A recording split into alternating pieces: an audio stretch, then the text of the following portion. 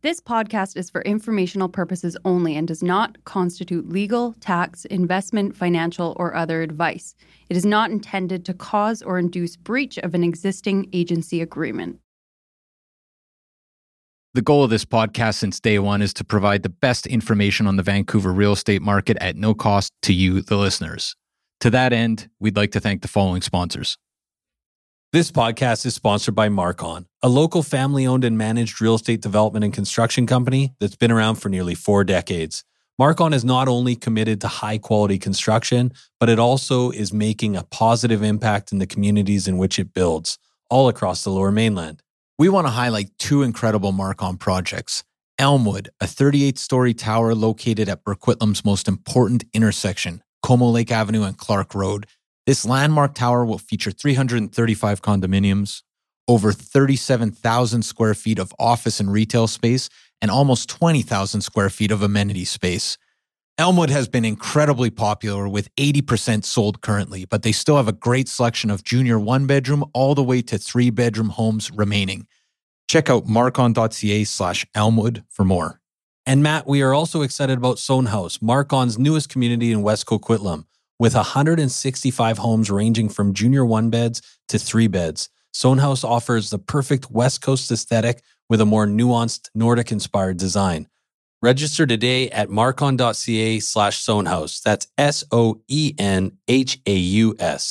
Or you can learn more at marcon.ca or follow them at Instagram at Marcon Homes. Marcon, building for life.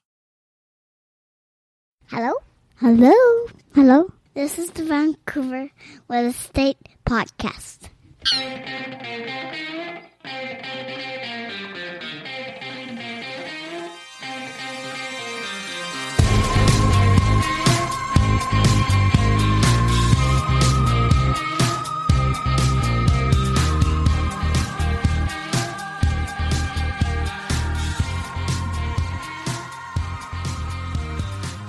And welcome back to Vancouver Real Estate Podcast. I'm your host, Adam Scalina. And I'm your other host, Matt Scalina. And Matt, today we've got Mark Ting on the program. Mark Ting, this is a very exciting episode. It is. And it's kind of nice eating Stephen Quinn's lunch a bit. Yeah, no kidding. Because Mark obviously is, he's not only a partner and a private wealth manager at Foundation Wealth, he's also a financial columnist for On the Coast with Gloria Makarenko, and I think he used to be with Stephen. Well, Stephen Quinn used to be the host, right? On the Coast. We've been listening to Mark Ting on the radio for years, and the exciting part about having him on the show today is that he offers financial advice kind of generally, right. But Mark is a really big fan of real estate as an investment, and he's been investing in real estate in Vancouver and around the world for globally. Years. Yeah, So it was a really interesting conversation about how he got his start in real estate and some of his big wins, some of his big regrets. It's a good conversation. It is a very good conversation. And we should say, we did record this a couple weeks back, and we were kind of making some predictions in the interview about the fall market. Well, not so much predictions as we were taking a wait-and-see approach as to how the fall market is shaping up. And right. Now we're talking on October 3rd. The stats were released yesterday in regards to the September stats from the real estate board, and it appears that the fall is not showing up.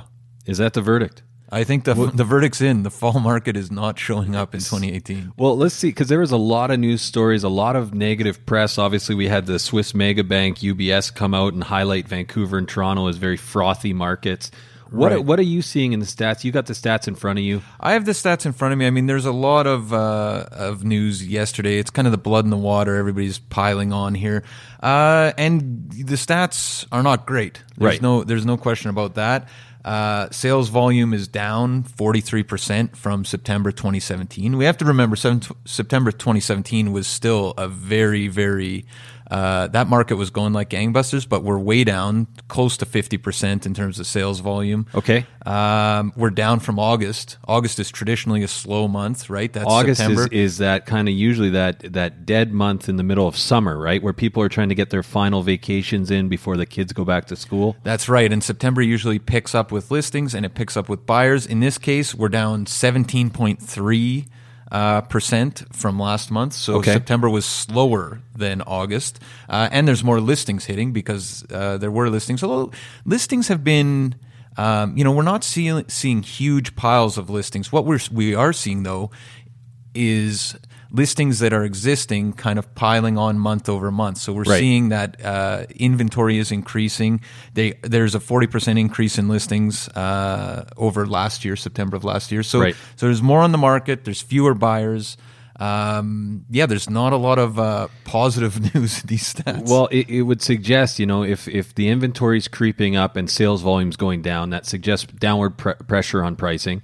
What about, though, just quickly, can we recap the detached market and then the attached market? Because I think still the attached market seems to be doing a lot better than the detached. Well, you're right. Here's the thing. So it's a buyer's market in the detached homes, single-family homes across Metro Vancouver. There's no question about that. We're at 7.8% in terms of sales ratio. That's an aggressive buyer's market. That's less than 1 in 10 homes selling. That's right, and that's the region generally.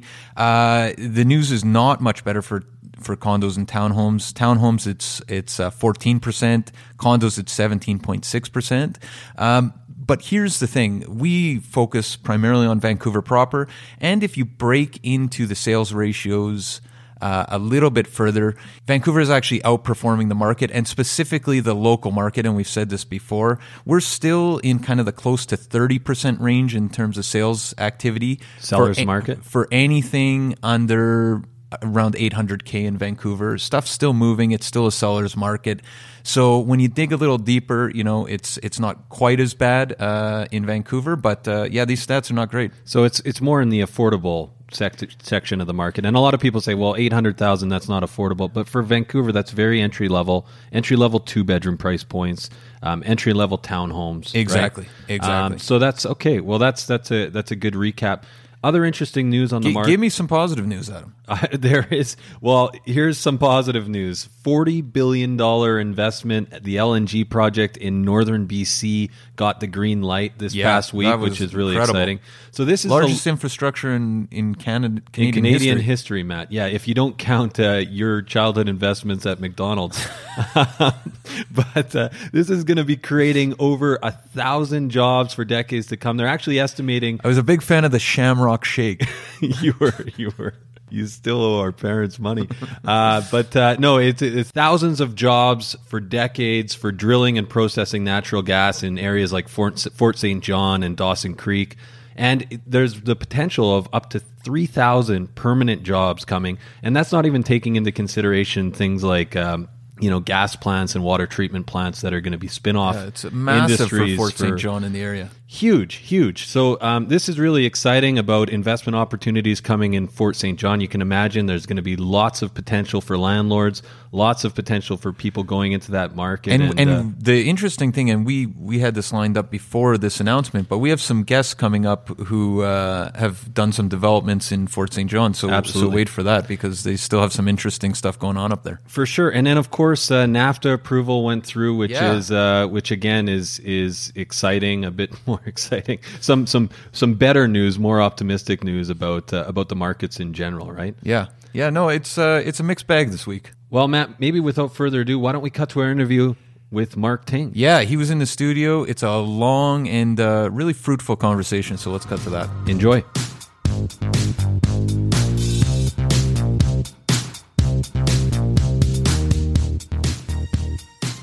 Okay, so we're here with Mark Ting, the guide to personal finance on CBC's On the Coast, and the partner and private wealth manager with Foundation Wealth. How you doing, Mark? I'm doing great, thanks. Hey, thanks for taking the time today, Mark. Mark, can you maybe start by telling us a little bit about yourself? So in terms of real estate, I got really lucky. I think my philosophy towards real estate, you got to be lucky, you got to be patient, and it's not like you have to do everything right. You just got to really avoid the big catastrophic mistakes. And that's sort of my theme. So I got lucky, I would say. So because I was working overseas for a good number of years, back from like 1998 to 2000, I managed to save some money, came back with about 65 grand in my pocket, which is pretty good for someone who's like 23, 24 years old. Not bad. Then I had the choice. I'm in Vancouver. I'm dealing with Vancouver real estate, which was quite a bit different than it is now.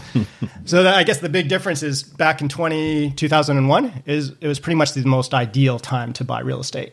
And it was a decision I made. So I was deciding, I got into a co-op housing. It was a brand new co-op housing, so it was really tempting because I would have been the first tenant there, or buy an apartment. And I ended up buying an apartment. It was like one of the best decisions of my life. That sort of skyrocketed my interest in real estate, and it allowed me to buy more real estate. Wow. So just out of curiosity, where were you in Asia? And what were you in finance then? No, I was a teacher. Okay. So I was in Japan, but I was in finance. I'm a wealth manager now.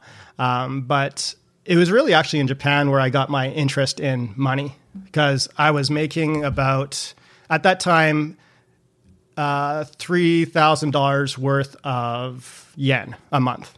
Wow. But because of the currency exchange, it would go up from 3,000 to about 4,000 to 4,200 just because of the fluctuations of the currency. So instead of sending money back or stockpiling money every month, I would research the currencies, and I nailed it. Like I would stockpile a whole bunch of yen, and then I would send it back when I thought it was an ideal time, which worked out for me a couple times. So essentially, I boosted my income for the year by 20-30% just by playing the currencies. So that's where I got my interest. I thought this is a way that I could study, do things on my own, and boost my income, and not take too much away from my day life. So it was my little side hustle. Wow. And just so I understand, when you got back to Vancouver, you looked at potentially buying into a co-op and moving into it yourself, or a condo. Yeah. You went condo, you saw a huge lift, and that's where the real estate kind of interest, along with the playing currencies. Man, you were young to get into those two fields, but this is that's interesting. Yeah, it was a case where I was actually living with my parents, so that was a huge incentive to get out and make a decision. So right. I came back, I was 24, back living with my parents. I was married at the time, so I basically came back to Canada, married, and living with my parents. So not the ideal situation at that time. It's a little bit different now. But so I got into the co-op because I also had a dog, and I was stoked about it. And that was really my number one plan. I was like, okay, this is a great way. Co-ops can be amazing. But I just thought about it. I wasn't making that much at this time because I was just an entry-level job. I was teaching, again, in Vancouver. And then I just thought, let's just roll the dice on it. I got this. I'm a good saver. I have faith in myself that I'll make more money. And I just ended up buying the condo. It was a 2-bedroom condo in Yaletown, and at almost 1,000 square feet, and it cost me $230,000. Wow. And how long were you there?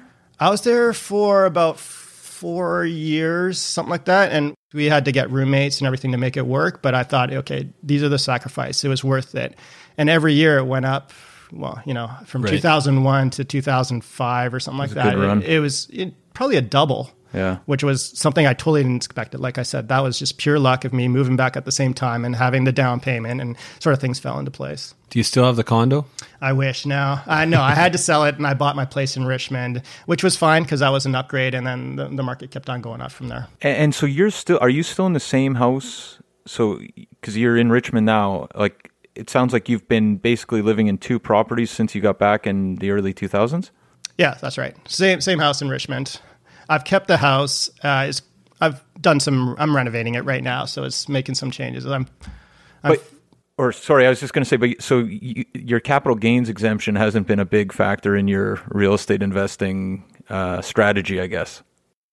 No, I think about it quite often, actually, because there's always that thought, when you upgrade to a bigger house, if you can afford it, well, okay, you get the exemption, right? The principal residence exemption. That's a big factor, and I've played with that quite a bit because you have to offset that versus transaction costs and a bigger mortgage and cash flow and everything else. But I've decided to stay in Richmond because my neighbors are amazing. Like I live in a cul-de-sac, and I told you I'm doing my reno, and my neighbor's at my house every day helping me, and he's way better at this stuff than I am. So he's helping me out. You can't buy that. Yeah. And all my kids' friends are there. They all play hockey outside. They're skateboarding. So we've thought about moving, but we didn't. We just couldn't leave that area. Can you talk a little bit about some of your other real estate investments? Because I know, just through our conversation, you've owned and own currently quite a few properties. Yeah. Okay. So almost everything I've done beside my principal residence stuff, I've always done with partners. I've always found that it's really helped out just because we're splitting risk, and we got different expertise. So the neighbor I spoke about, he very good at building, renovating, everything else. And we built a couple houses together with another friend of mine who's a builder in Richmond. And that was pretty stressful. That was happening around the HST time when it was coming in, was it coming out, and all that sort of thing. And our market just went on the market. We had 2 houses go on the market when it was announced that HST is now going away in 9 months. So it was like the worst possible timing. So that's what I mean. Timing is hugely important. Yeah. The first time and it's I hard lucked to out. time. It's impossible. Yeah. Like stock market, same thing. You don't try to time the market at all. And it just, sometimes you luck out like I did in 2001 and 2013, it didn't work out. So from that one, I learned a lot. And it wasn't a huge moneymaker. We made probably $50,000 on 2 brand new builds, which isn't a lot of money. Wow. I mean, it's a lot of money, but it's not because of the stress and everything else and the amount of time. It wasn't a big score by any means. The second house, we broke even. And what I learned on that was more of the interpersonal relationships, because I was dealing with my partner who was also my neighbor and like super close family friend, and it was stressful. He was pretty cool and laid back. I was also dealing with my developer who built the house, high school friends, still one of my best friends to this day. But it was stressing him out because I was dealing with that. And what I noticed was we didn't really set the parameters up front. We thought everything was going to go great. We thought, okay, this is what's going to happen. We're going to sell it in a day. This is what happened in the past. We're all going to make a lot of money. Cool. And we didn't really think about what happens when things go bad. And that's what I mean. You don't have to get a whole bunch of things right. You just got to watch about those catastrophic losses, falls. And that's sort of what we struggled on. So I think what I learned about that is if we ever do a project again, and whenever I do a project with any of my new partners, we're talking about the devil advocate side. What happens if this happens, all the bad things. How are we going to react? Who can afford what? Who can withstand X amount of months of interest payments, all those sort of things. And if after all that, we're good, then we can go through. But we write it down, we set it out so that there's rules in play that if we happen to hit those eventualities, we got a game plan and it's not unexpected. The other thing that I think was a big mistake on that one was because we thought things were going so smoothly, my developer friend's father was the realtor. And in a hot market, anything goes, but this was a really cold down market. We're dealing with the HST. I really struggled with what my realtor was doing, but I couldn't, he was my best friend's father. I couldn't express things that I wanted to. Right. And that I really had a big problem with because I valued my friendship with my friend over the money. But it gets to a point where once you start losing or you're losing sleep about this, you got to do something. So those are things to think about. If you are using friends or family members, you got to weigh those relationships and how are you going to react and be professional and work things out. Those are the things I learned from that one. I guess my best score again comes to the currency again. Was probably back in 2012. I was looking around at what the opportunities were. And at that point, the Canadian dollar was higher than the US dollar. So you could, or basically about par, but like a little premium, like 102, 103, 104. Right. And at that point, you could buy a door in Phoenix or Tempe, Arizona for about $50,000 for a good unit, not the slums, like somewhere right next to the university, well-maintained, good rents, and it would rent for about $600. So you could buy an apartment for $50,000 and get $600 cash flow. At that point, I threw caution to the wind. I took every piece of equity I could get. I borrowed from my parents. I partnered up with my friends, and I was like, look, this is an opportunity. Again, we went through it. These are the risks. I sort of made these deals with my friends who decided to invest, and we were equal partners. Like you're in, I'm bringing this, you're bringing that. And I basically asked them to be silent partners. So just let me do this.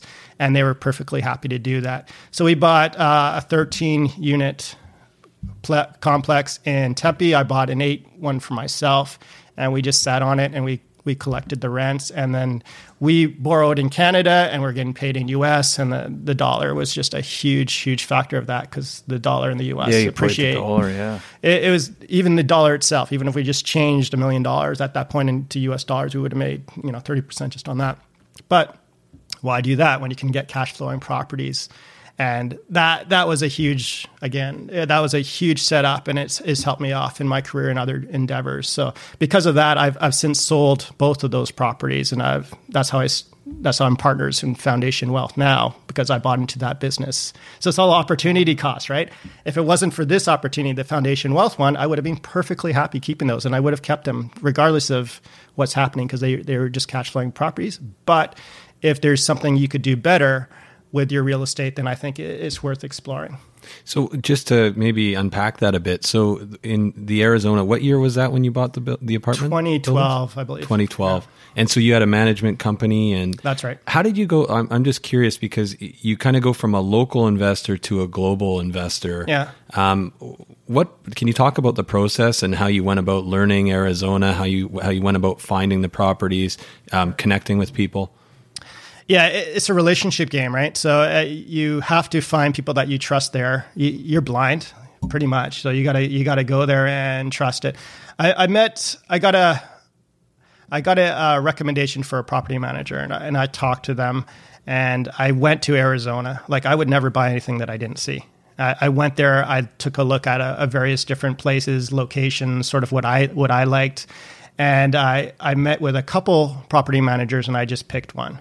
And it was mostly purely a personality thing. Like, I did look them up online, and there was some negative stuff there, but I always figure people generally post negative stuff as opposed to positive stuff. So I don't automatically dismiss people for them. I want to give them a chance. And I just wanted to see their vision. Like, hey, this is the property. What would they do? Would they upgrade it? What's the payback on that? If I buy it for $50,000 and I spend $10,000 to upgrade it, what's the cap rate after that? When is my payback going to happen? How much does the rents go up? And I just liked the way he thought.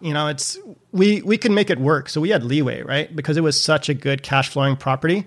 Even if we lost a couple renters a month or whatever, it didn't really matter, just because of the cash flowed so much. But I made it clear to him. I was like, look, I rather have like good tenants in there who just pay on time, less hassle, as opposed to trying to get as much rent as possible. And I do that here in Vancouver too. I tend to undercut the market just because I want the right tenants, because to me, time is valuable. And the last couple of tenants we've had, we went there like once in 3 years. And they know that, and they're happy, and we're happy, and it's a good relationship. So those are the things. Relationships are big. Get recommendations if you can. Visit the properties, and try to make your life simple. Like, it's not like, often people think money is the main thing. What's my best rate of return? It's not. It's these relationships that are important. Like my original one. What's important to me? My relationship with my friend, my relationship with his father. That's way more important than these monies. The money will come. It's just keep your life easier. We're busy. Right? Well, yeah. And it's interesting because about hammering out kind of, okay, if things go sideways or the unforeseen happens, how are we going to deal with this? Because when you partner up with people, you always partner up with people that you know and you like and you trust, right? Those are kind of, but often it's people that are very important people in your life. And if things go sideways, there's that risk there that's, we're brothers in business together as well. I know there's always risk and stress involved. That's for sure. Yeah, family enterprises, family businesses.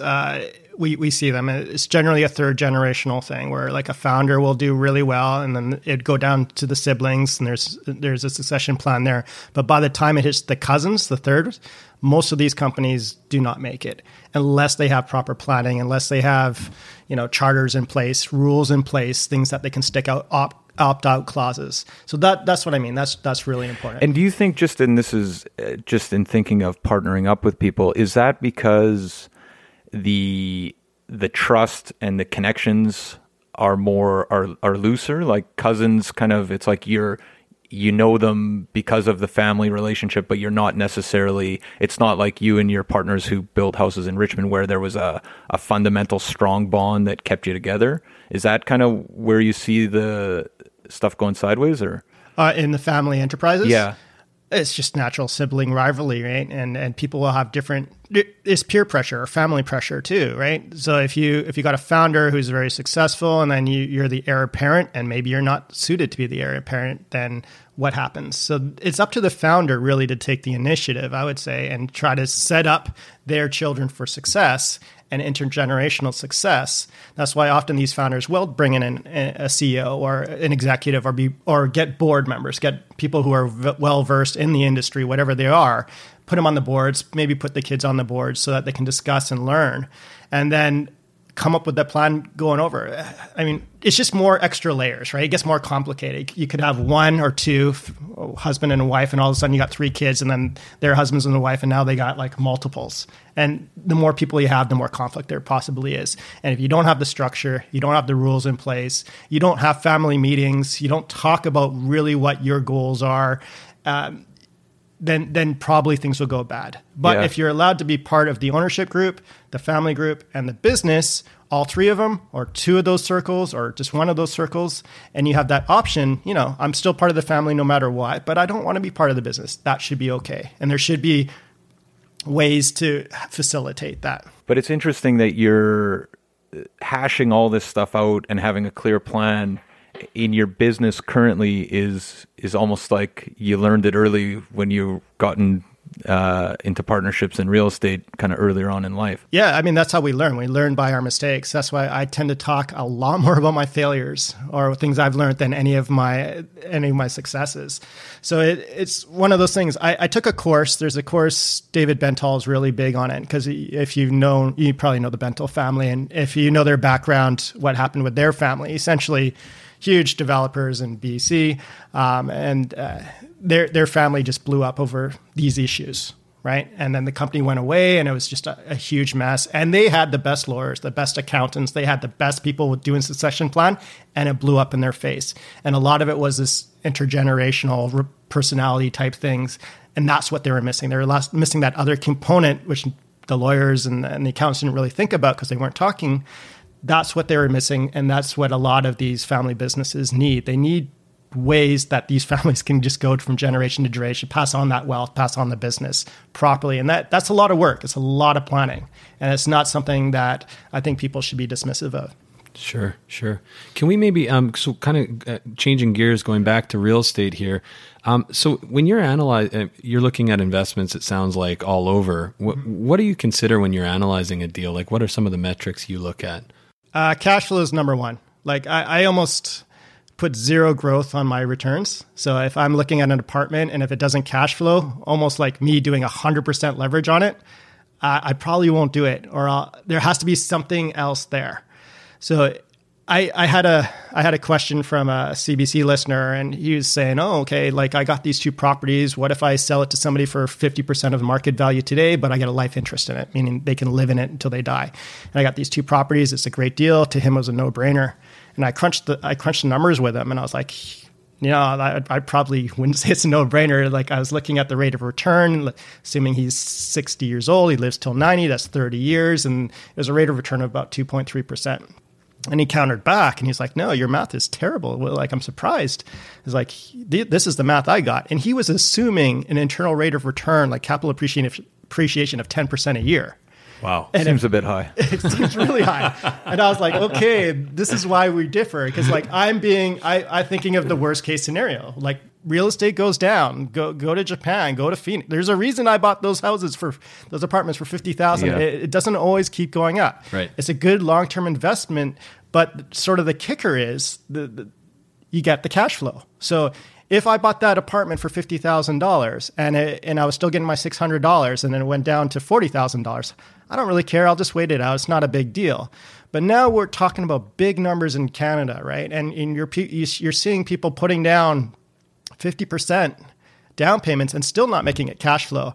Those things I stay away from. Like it's just not in an interest for me at all. I did buy a place a couple of years ago in New West, and it was just because we got a good deal. There's deals out there right now. I think there's a huge opportunity with people who've overextended themselves and have to flip their assignments and things. I think there's deals out there, but often like the one I bought in New West, the realtor listing was, you're not allowed to go inside. as is, no pictures, no talking to the tenants, quick close, cash only. That's how he listed it. And I was like, that's perfect for me because that's going to scare away 99% of the people. And that's then called the distressed realtor. Yeah. Very depressed realtor. Depressed. Yeah. But, that's where you get your opportunities for negotiation. Now, I noticed that, but there was a skill set that I didn't really have because I'm not all that handy. So for that one, again, I partnered with someone who's extremely handy. I put in the work. I was there for like 3-4 hours every night, putting in the work, doing things. But you needed somebody, a partner that could facilitate that as well. So that's why I like partnerships. Like I'll have a skill set. They'll have a skill set. We come together. We put in the work. That's the main thing. You put in the work, and now it's going well.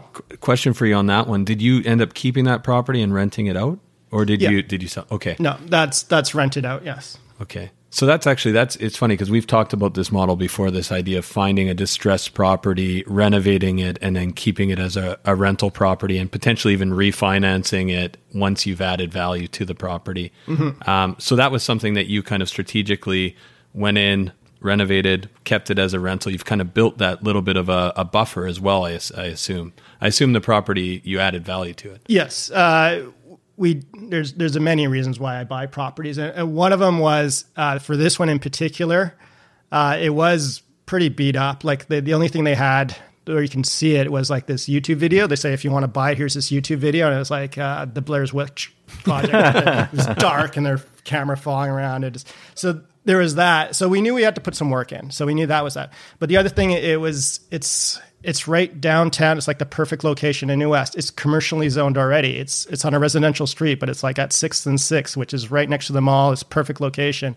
And in my mind, there's towers all around it.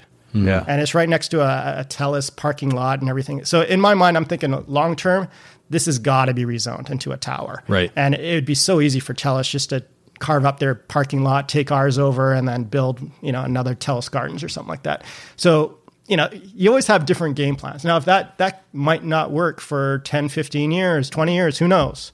But in the meantime, it's 100% cash flow positive. So in the meantime, like zero down, managed to cash flow it. It's got good tenants in there. So you're looking for multiple exit strategies. Right. But these are the exit strategies that you have to talk to your partners. Because in this case, it was a duplex. Me and my partner bought one half of the duplex, and my other friend bought the other half of the duplex, but my other friend lives there. So we have to have conversations about exit strategies. What if we want to sell and he doesn't? So we came up with these rules that, it's his decision. He's living there. He has more at stake. If he wants to sell, fine. We're good with it. And if he doesn't want to sell, we're not selling. So these are decisions we made when we're all happy, when we're all on the same page, not when we got an offer in and we're debating. We know it. I know it. My partner knows it, and he knows it. So it's very important. I think that's fantastic advice. Like not only knowing your relationships and carving everything out, but also having that A, B, and C kind of exit plan, like the best case scenario, all the way down to the what if everything goes south? How are we going to get out of this and not lose our shirts and our relationships, right? Mm-hmm. Which is so key to real estate investing. Yeah, keeping friends is important. Well, and having the conversations in times where not everybody's at their wits' end, right? Yeah. That's a key component there. Well, you see that with families too. When wealth transfers over, they have these conversations after a parent died. Worst possible time. You never make good decisions when you're emotional. One of your parents just died, and you're trying to make money decisions. Not a good idea. These are the conversations you have years ahead of that. Okay, Mark, so kind of moving more to the Vancouver specific market, what are your thoughts on Vancouver in general, the current state of the market? And I mean, I'm sure you get, being an analyst for the CBC, I'm sure you get this question all the time, but where are we right now just in general? And do you have any general thoughts on the current state of the market? Yeah, it's hard to tell. I think this month's numbers will be quite telling. Like the spring wasn't all that great. Sales are really low. I think 17-year low for sales right now in Vancouver, 22-year lows in Calgary. And if it keeps going that way, I could see two things happening. A lot of people have something called confirmation bias. And that means they'll see that their neighbor sold their house for $1 million. And now they'll want that number. And it's just not realistic anymore. That was at the peak of the market. They have to shift their ideas, and then maybe the house is only worth 900, 800, whatever it is. So what often happens is nothing happens. And that's what we're seeing. Really low sales. So the sellers got this confirmation bias. They want last year's prices, and the buyers don't want to pay that. So what do? Nothing. Right. And I think we saw a lot of that happening in Calgary. That's why you'll see very little sales, but not a huge amount of movement in price. Whereas in Vancouver, it's more of we're seeing that the single family homes on the higher end, they've been going down since about 2016.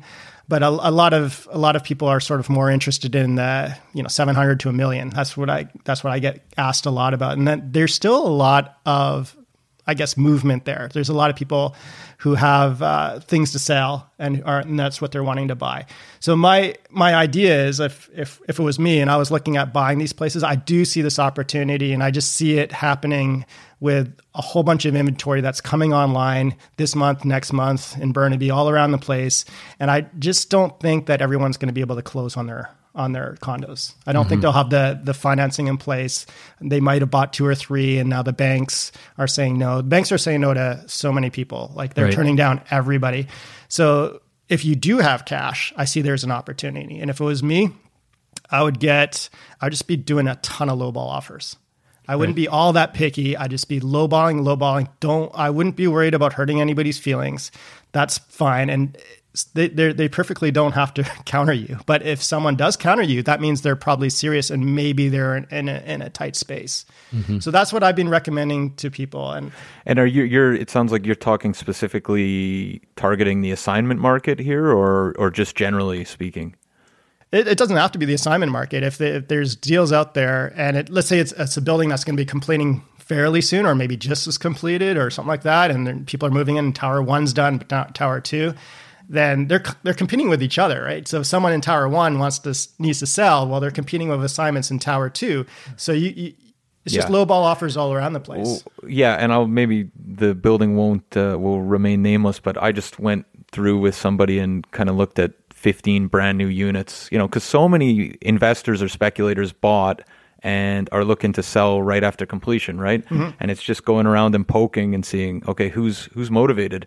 And it might be a race to the bottom. It may not, but let's see who's anxious. It depends on how well they're financed. If they can hold on for 6-7 months, okay, that's great, I guess. Maybe not. They might be better off just selling now and walking away.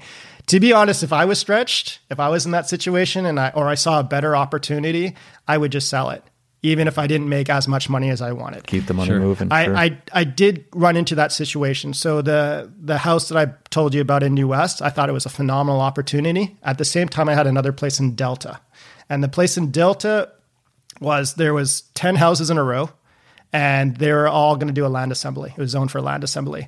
And all of a sudden, the 11th house in the row came online, and it was the perfect house. It was disgusting. Like I went in there was like 20 people living in there. There was like 4 dogs. The backyard was full of dog feces and everything.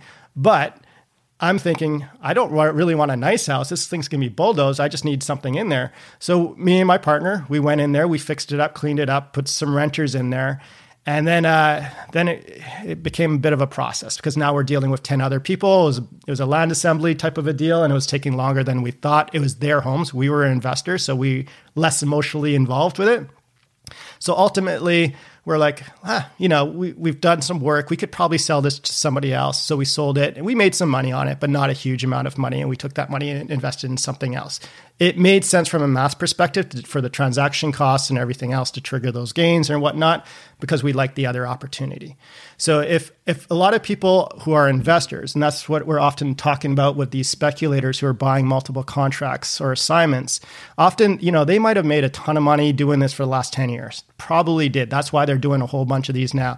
And if they have to take a hit on 1 or 2 of them, they're probably okay with it. It's the cost of doing business. Yeah, and there's deals out there. And the other thing is like you look specifically in that case, I mean, what they actually paid back in 2015 or 2014 or whenever they bought it. I mean, the hit now it's really about their expectation really dealing with the expectation of making, 250K as opposed to 190K, Right. That's like it's the world's smallest violin in a lot of cases. Yeah, the game is not to make as much money as possible. The game is to make some money and to keep doing things, Yeah. keep doing transactions, keep active. That's the way I think of it as anyway. So I'm never trying to maximize profit, mostly if it's going to cause me stress. If it gets to the point where I'm holding on to things and I don't really want to, and it's stressing me, I'm losing sleep, I'm just getting rid of them. Yeah. And that's what happened in my first builds where I built those 2 houses. I was stressing out about that. They were on the market for like a year, brand new builds, stressing out. And I was like,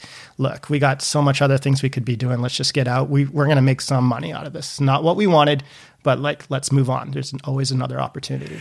So Mark, I'm struck here. I mean, you're a private wealth manager, and maybe this is the wrong characterization, but you're on the CBC talking about kind of general financial issues. Most people in your position that we speak to often talk about, better returns elsewhere than real estate in a lot of cases. It sounds like you're heavily invested in real estate. It's a huge component of your portfolio. Can you speak to kind of why you like real estate as an investment, and also how people should consider it in terms of a larger kind of strategy of wealth generation? Yeah, it's a part of a portfolio. It's one piece of the pie. So I've done well with real estate. Real estate has often allowed me to do bigger and better things. And like, as I mentioned, I've sold real estate to fund my partnership. So I've shifted assets from real estate into my company, which is more wealth management side. And what I find is a lot of people will be very passionate about real estate and they'll hate the stock market or vice versa, right? They'll have bad experiences in one or the other. Typically, I find people with real estate, they have mostly over the last 18 years or so, they've had good experience with real estate because they've had the advantage of low interest rates, capital appreciation. Leverage is a huge thing, right? Because I mean, a 5% gain on $10,000, it's what it is. But a 5% gain on $100,000 because you borrowed $90,000 is completely different. Mm-hmm. So those numbers really appeal to real estate investors, speculators, but it's because we've been on a run. When people often call me, they're like, okay, I hear you on the radio. You talk about real estate, you do real estate and all this stuff. Tell me what I should do. I'm like, no, I'm not a real estate professional. I'm the opposite part of the spectrum. I'm the stuff that's slow and boring, because if you're over concentrated on anything, it's probably not a good thing. Mostly something that's speculative. And you got to get the idea that you cannot lose on real estate. People are losing tons of money right now. People who bought single family homes in the last year and trying to sell them now, they lost maybe $1 million, $500,000. So it has to do with patience and timing, but also discipline. And part of that discipline is to have a bunch of that eggs in that basket. It's that safety, that's slow and steady, that's going to be boring. And you just don't have to worry about it. You just know, okay, that's sort of what you can rely on. Sort of like you have a pension, your pension. Like you don't really put too much effort into it. And then if you want to dabble with real estate, get some revenue properties, again, you got to do the math. Like I use a spreadsheet. It's like a 4-page spreadsheet, and I punch in all these variables and it spits out, cap rates and return on investments and things like that. You can't go by your gut. You got to really look at the entry price. You got to look at their revenues and mitigate a bunch of the risks. So again, it's something that if you're interested in it, go for it. If you're somewhat interested in it, then you probably want to have a partner, or you might even want to do a limited partner thing, like an armchair investment where, you pool your money with a bunch of other investors, and then you hire a group of experts that go buy units somewhere. Could be here, could be somewhere else, and you just get a dividend, or you can just watch it, but you're not really hands-on. There's a whole bunch of different ways to do it. So often it's a personality trait. Like my personality is different from my partner's personalities. I tend to like real estate because it's done well by me. And I got the discipline, I think. And I'm less emotional when it comes to the numbers. And I'm perfectly fine waiting. Like I'm not buying anything right now. But I always think there's opportunities. The opportunities on the assignment. About a year and a half ago, I bought a condo in Whistler. And I bought it for the same price that condo sold for in 2002. And then Whistler has gone up since then. It's just one of those things. And markets, there's different markets that go in different wavelengths. Yeah.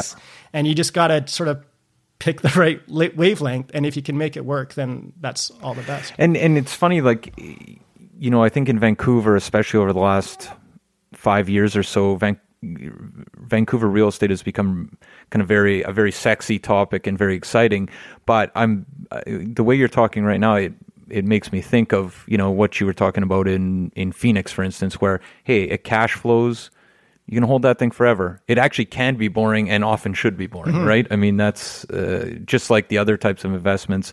Hey, if you can make out like a bandit in a couple years, fantastic. But I think everyone should have that long-term goal. I mean, if you can hold a piece of real estate for 20, 25 years, you'll be fine. And if it's not a lot of effort, like my places in New West are not effort. I don't take a penny out of that. Like it cash flows positive. The money just banks because I know the roof's going to go or something's going to go. So I don't spend any of that money. And in the meantime, I'm more than willing to rent it out at a lower rate to get the right tenants in there so they don't cause me problems. So time's money. We're busy people, got other things to do. And if you can make it cash flow, you can make it work and not get greedy. And like you said, 10 years from now, 20 years from now, it's going to be an asset, a significant asset. And maybe that's something I can help my kids on or, give somebody else a leg up on. So to me, often it's effort and time. I tend to put a ton of effort at the beginning. So we do a lot of research, figuring out the right project. Typically our projects need to be fixed up. So then I spend 3 or 4 months, decent amount of money, getting it up to code, fixing it, making it really nice. I do things with my revenue properties I don't do for my own house. Like I'll buy appliances and I'll get extended warranties on them. I never do that for my own things because if something goes wrong over there, I just want someone to go over there and fix it because I don't really care. I'll purposely get tenants who will tell them, is like, hey, we're letting you're here, you got a dog, and if your toilet clogs and you think you can fix it yourself, by all means fix it yourself. Like those are the types of tenants we're looking for. But, if something leaks, obviously call us, like something big. Yeah. But the little things, if they can mow the lawn, do all that stuff, that's like quid pro quo. That's what we're looking for. Time's a huge issue. I just see a lot of people when they ask me, what do you think of this property? And I'm like, show me the numbers. What are you putting down? And I do the math and I'm very blunt with them. I was like, yay or nay, whether I would do it or not. And often over the last couple of years, it's been nay because the numbers haven't really worked out unless they found something special. And I think that over the next couple of months, over like next year with these assignment sales, I'm just guessing. I just got that feeling that there's going to be a lot of opportunities. You just got to wait for more panic, I guess, where people really, the deadline's closing, they got to get rid of it. And if it's a tower of tons of units and there's more people, I haven't seen that yet. So yeah, patience is going to be a key. And again, finding a good realtor who is willing to do the grunt work. I know realtors who will approach developers and they'll say, hey, look, put us on a list. Like you're probably the first people to know who's not going to be able to close. Put us on a list. Let them know we're interested, but we're interested at this price. Right. So you got to put the work in at the beginning, and then hopefully, 6 months later, it's like you wipe your hands of it and you just wait. I think that's a really good point about assignments, and it's something that we've been talking about as well. This, especially in certain areas that have been really built up, right, where there's going to be a lot of competition, tons of supply. Yeah. So I mean, it's that's definitely something to highlight. I think another interesting thing you talked about a little while back here is that disconnect between sellers' expectations versus what the market will actually provide, right? So versus, your neighbor sold for $1 million. Well, you're not going to get $1 million today. And I think another thing that I'm noticing right now is some of the biggest opportunities in our market are people that have bought before selling because of that disconnect. And it's interesting right now, right? Because they think, everyone's, maybe their uncle or they're a family member or whatever said, put your house on the market, you'll sell in 2 weeks. We did this 6 months ago. It was a breeze. Don't worry about it. Feel comfortable buying before selling, where that's just not the case. I mean, and maybe they're getting bad advice from their real estate agent as well about, no, buy this and we can put you on the market, you'll sell. But the reality is that a lot of people now, they've purchased something, they're not able to carry both properties. They're starting to sweat. And they've got their place on the market. It's been on the market for 20, 30 days, especially in the detached market. And now we're seeing it in East Van, in the townhouse or anything basically north of a 1.2 right now in a lot of markets. They're having a tough time, right? And there's huge opportunities there. Yeah, I before you could buy your realtors were telling people don't put any subjects on or anything like that. That was a different market. If I was buying right now, I'd be buying for sure with the subjects. Yeah, because you want that exit clause, and the headlines are getting a lot worse now. But it hasn't really reflected too much in the prices as far as I've seen, except for in the single family detached right now, and a lot of buyers are expecting it. Okay, these are the sales numbers. It's going to fall off, but it's not necessarily true. I mean, Calgary's been flat for a good number of years almost. It hasn't really fallen off the cliff because a lot of people, if they don't get that price they want, they can afford just to take it off the market. Yeah. It's just, that's it. They're happy just living there. Right. You have to find the people that have to sell, like the one example that you gave. Sure. And the mortgage rules are extremely punitive right now. So there will be those people. That's just what I'm thinking. And I think right now, especially, we're seeing inventory ramp up. We're not, the verdict is still out whether the buyers are showing up this September. So, I mean, this September is going to be very telling, but you're absolutely right. Tons of opportunities right now. 100%. Speaking, just to that point, maybe Mark, do you have any areas that you're excited about in Vancouver, just from an area perspective, neighborhood perspective? I still like New West. I go with what I know. New West seems really intriguing to me. It seems like, in terms of value for money, like I go back to the neighborhood where I bought, and it's a beautiful neighborhood. Like the houses are nicer than the house that I live in. It's a beautiful street, boulevards and everything, and they're priced quite a bit cheaper than my Richmond house. So I think there's opportunities there. There's older units, there's new units coming on in New West. It's a great neighborhood, lots of things to do. I also like the Sea to Sky Highway. And I've been watching Whistler for quite some time now, and I pulled the trigger a year and a half ago, and I didn't get the bottom by any means, but I got a really good price. It's gone up quite a bit. And it's just like one of those crunches. Like you read about the Whistler, they have lack of supply, and the amount of NIMBYism in Whistler is crazy. So they can't build anywhere. And now they're talking about building, but it's purely for employees, which is great. That's fine. But Whistler is extremely expensive, and there's no supply. So I was looking at Pemberton. I go up there quite often. I was looking at Pemberton. You can still buy 2-bedroom apartments for about $300,000. And essentially what Pemberton is, it's 25 minutes away from Whistler. And that's where the workers go, like construction workers. And 2 or 3 people can go there and easily pay that rent. And so I thought there was an opportunity there. Squamish also seems quite appealing. You got the people who are now commuting from Squamish to Vancouver because it's about the same time. The highway's quite a bit better. So those are the areas that intrigue me. I think Whistler's great. It's just there's no supply. And then if you don't got that, then Squamish and Pemberton seem to be a good plan B. Fantastic. Well, maybe we should cut to the 5-wire, Mark. Can you stick around for this? 5 sure. Quick questions about Vancouver. Okay. So question number 1, what is your favorite neighborhood in Vancouver? I guess Yaletown. I bought my apartment where in it Yaletown. all began. Yeah, it's. I always go back there, and I always get that. I get the feels. You go there and you look around, and you remember the good times. Just walking the dog. My baby was born there, and drinking coffee and going to the bars. And at that time too, even before the baby, that's when you go out all night and stumble home and don't have to worry about cabs and. Life is good. Yeah, special place in my heart for sure.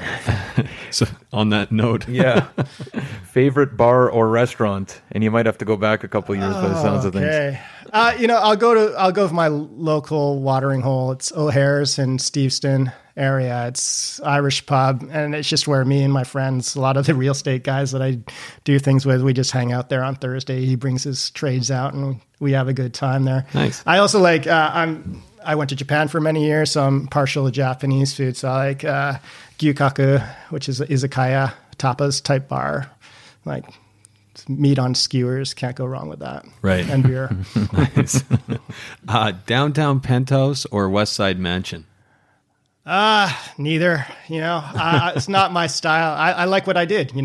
I bought a house and I renovated it, and if that allowed me to not spend on a penthouse and it afforded me to buy a place in Whistler, I'd rather do that. So I'd rather have the little place in Whistler and the little place in Richmond. That's what I'd go for. Sound advice. Or a revenue property too on the side if I can work that in. Where's the first place you bring someone from out of town? Yeah, when I go traveling, it's all about food. So I think I'm going to dim sum. So I think we got some phenomenal dim sum. I'd probably take him to Keating, dim sum restaurant in Richmond. Great. And just like stuff them full. And that's a good way to start any vacation in my books. Great. And the last question, which seems to stump everybody, but something that you have purchased in the last year or so under $500 that has been a real game changer in your life. So it could be an album, a gadget, a book, anything. I would say I'm not a very materialistic guy. So don't really like gadgets and things. I'm an experienced guy. And I did go to Japan, Singapore, and Thailand, and it cost me $430. Wow. Yeah, it was one of those YVR deals. Just like you just bought it, and I brought the whole family because I lived in Japan. My wife's from Japan, so that was cool. My father's from Singapore, so we got to see the hometown, and then Thailand. Well, can't go wrong with Thailand. So $430, I thought that was quite the experience. And where can you speak a little bit more about where you found this deal? It's asking for a friend. Yeah, no, it's yvrdeals.com. It's it's a website that just finds deals. They don't sell deals. They scour the internet, and they're phenomenal deals. Like I've used them a bunch of times. It's a double-edged sword because I had no intention on going on this vacation, but it's like such a good deal, you got to go. But yeah, yvrdeals.com, you go on their website and it'll just pop up and you're just like, okay, Japan, Singapore, whatever. You don't have too much time. You got to make a decision pretty quick, but you call your wife, hey, you want to go to Japan? And she's like, yep. And and then it changes the game. Then it happens. Excellent. Well, maybe we'll leave it there, but Mark, how can people find out more about you and what you do? Okay, so on CBC, if you'd like to listen, I'm on every Thursday at 4:35. So at CBC with Gloria Makarenko's the host. Just the radio. I'm on TV once in a while, but sporadic. Twitter, Mark Ting, MarkTing CFP. So at Mark Ting CFP. And our website is www.foundationwealth.ca. Fantastic. Well, thanks so much again, Mark. That was a great conversation. I think our listeners will take a lot from it. Great. Thank you.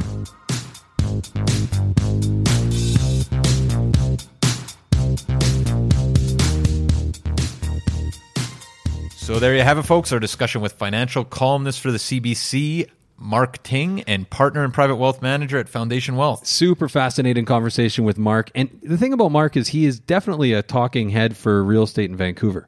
Yeah, well, and financial wealth more generally, and I actually thought Mark was going to come on and talk more about diversifying your portfolio, that type of thing. But he's actually made a lot of money in real estate. He's bought a lot of real estate. He's sold a lot of real estate. He's got a ton of experience, and he's very excited about real estate. So it was a fantastic conversation. Yeah, and a huge takeaway for me, Matt, was his conversation about how he structures his joint ventures and how he chooses his partners. And he had some really wise advice in terms of just making sure you know who you're getting in bed with. Yeah, you go through a couple of those and then you learn a lot, that's for sure. So it was a great conversation with Mark. What else do we got today? Matt, just quickly before we get to the rest, I just want to say, Mark on his way out told us this fascinating story about real estate that he's purchased in Cambodia. And that story, honestly, it was like gripping. We have to have him back. We got to have him back. Can't wait to have him back to tell you this story because it involves tuk-tuk drivers, rice paddies, economic free zones, people paying people off potentially, 3-star generals, casinos. There's a lot going on. There's a movie script here. There is, and Mark's hopefully going to come back on the show to talk to us about it. Can't wait for that. But Matt, we also got private client services and VancouverRealEstatePodcast.com. That's right. PCS, Matt, if you are not using private client services, you are standing still while the rest of us power walk by. You get sold prices, days on market, realtor level information at your fingertips. It's the best resource out there, and it's for free on our website. If you're not using private client services to search Vancouver real estate, you're doing it wrong. And I should say, there was a Daily Hive article the other day about, sold prices available. We've been doing that for years at the VancouverRealEstatePodcast.com. You've had access to sold prices for 3 years. Daily Hive, feature us. Yeah, give me a break. Anyway, we also got that mobile app. Matt, picture this. You're on the back of a 1968 Honda CB300. It has not been modified into a cafe racer yet. You are on your way to Phnom Penh, or better yet, Siem Reap. Yeah, and on your way there, you look over and you go, wait, Angkor, what is that? That is a really nice property. And you point your mobile app at it. Turns out it's for sale. How many Cambodian reals are we talking? We're talking a lot. We're talking a lot of real. A couple billion, maybe. Yeah. Anyways, keep it real and head over to our site and download that app. It is fantastic. What else, Matt? What else do we got? We got reviews. We're almost at 180 reviews. We are almost at 180 reviews. So if you like the program, if you find value from what we're doing here, head over, give us a review. Share it with a friend, share it with a family member, anything that you can do to help us grow this podcast. We appreciate it, and we really appreciate the support. Absolutely, 100%. And you can give me a shout at any time at 778-847-2854 or Matt at VancouverRealEstatePodcast.com. Or you can try me at 778-866-4574 or Adam at VancouverRealEstatePodcast.com. We also got that secret Scalina line, info at VancouverRealEstatePodcast.com. Secret Scalina never talks. Beep, beep. There he was. There he was. Him. Anyway, enjoy your week, guys, and we'll be back next Wednesday.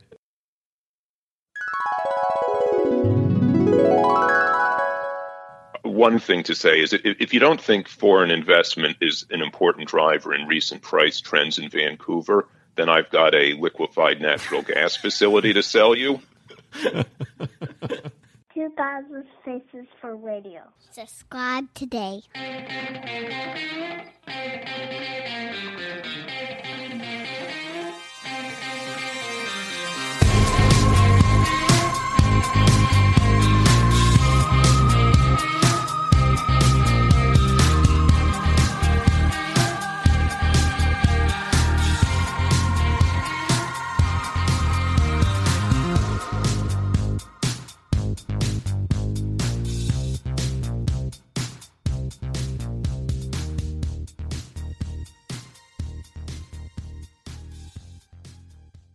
Hey, everyone.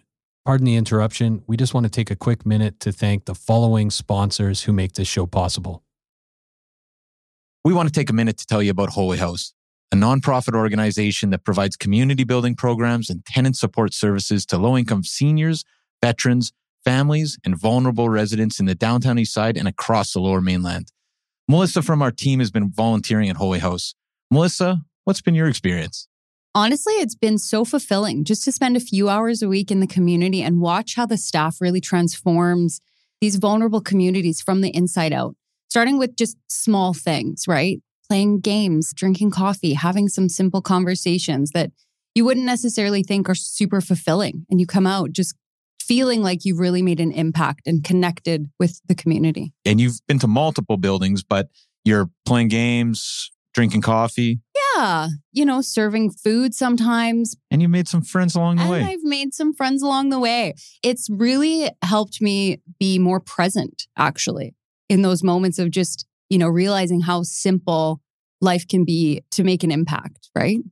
Fantastic. And if you want to learn more, you can definitely check out Jenny Conkin, co-founder of Holy House, who is a past guest fan favorite on the show, or head over to holyhouse.ca where you can donate or volunteer, and they're looking for both donations, and they definitely like volunteers. That's holyhouse.ca. Vancouver needs your help. Be part of the solution. We are also sponsored by Oakwyn Realty. This is our real estate brokerage, best brokerage in the city, hands down. If you are in the industry, a new agent, an aspiring agent, somebody just looking to make a change, new culture, new energy, new resources, head over to oakwyn.com/join, type in VRP 2020. That's oakwyn.com/join, type in VRP 2020. Not only do you get to meet Michael Morgan and the gang, the bigwigs over at Oakwyn, you get a huge incentive for first going to oakwyn.com/join, typing in VRP 2020.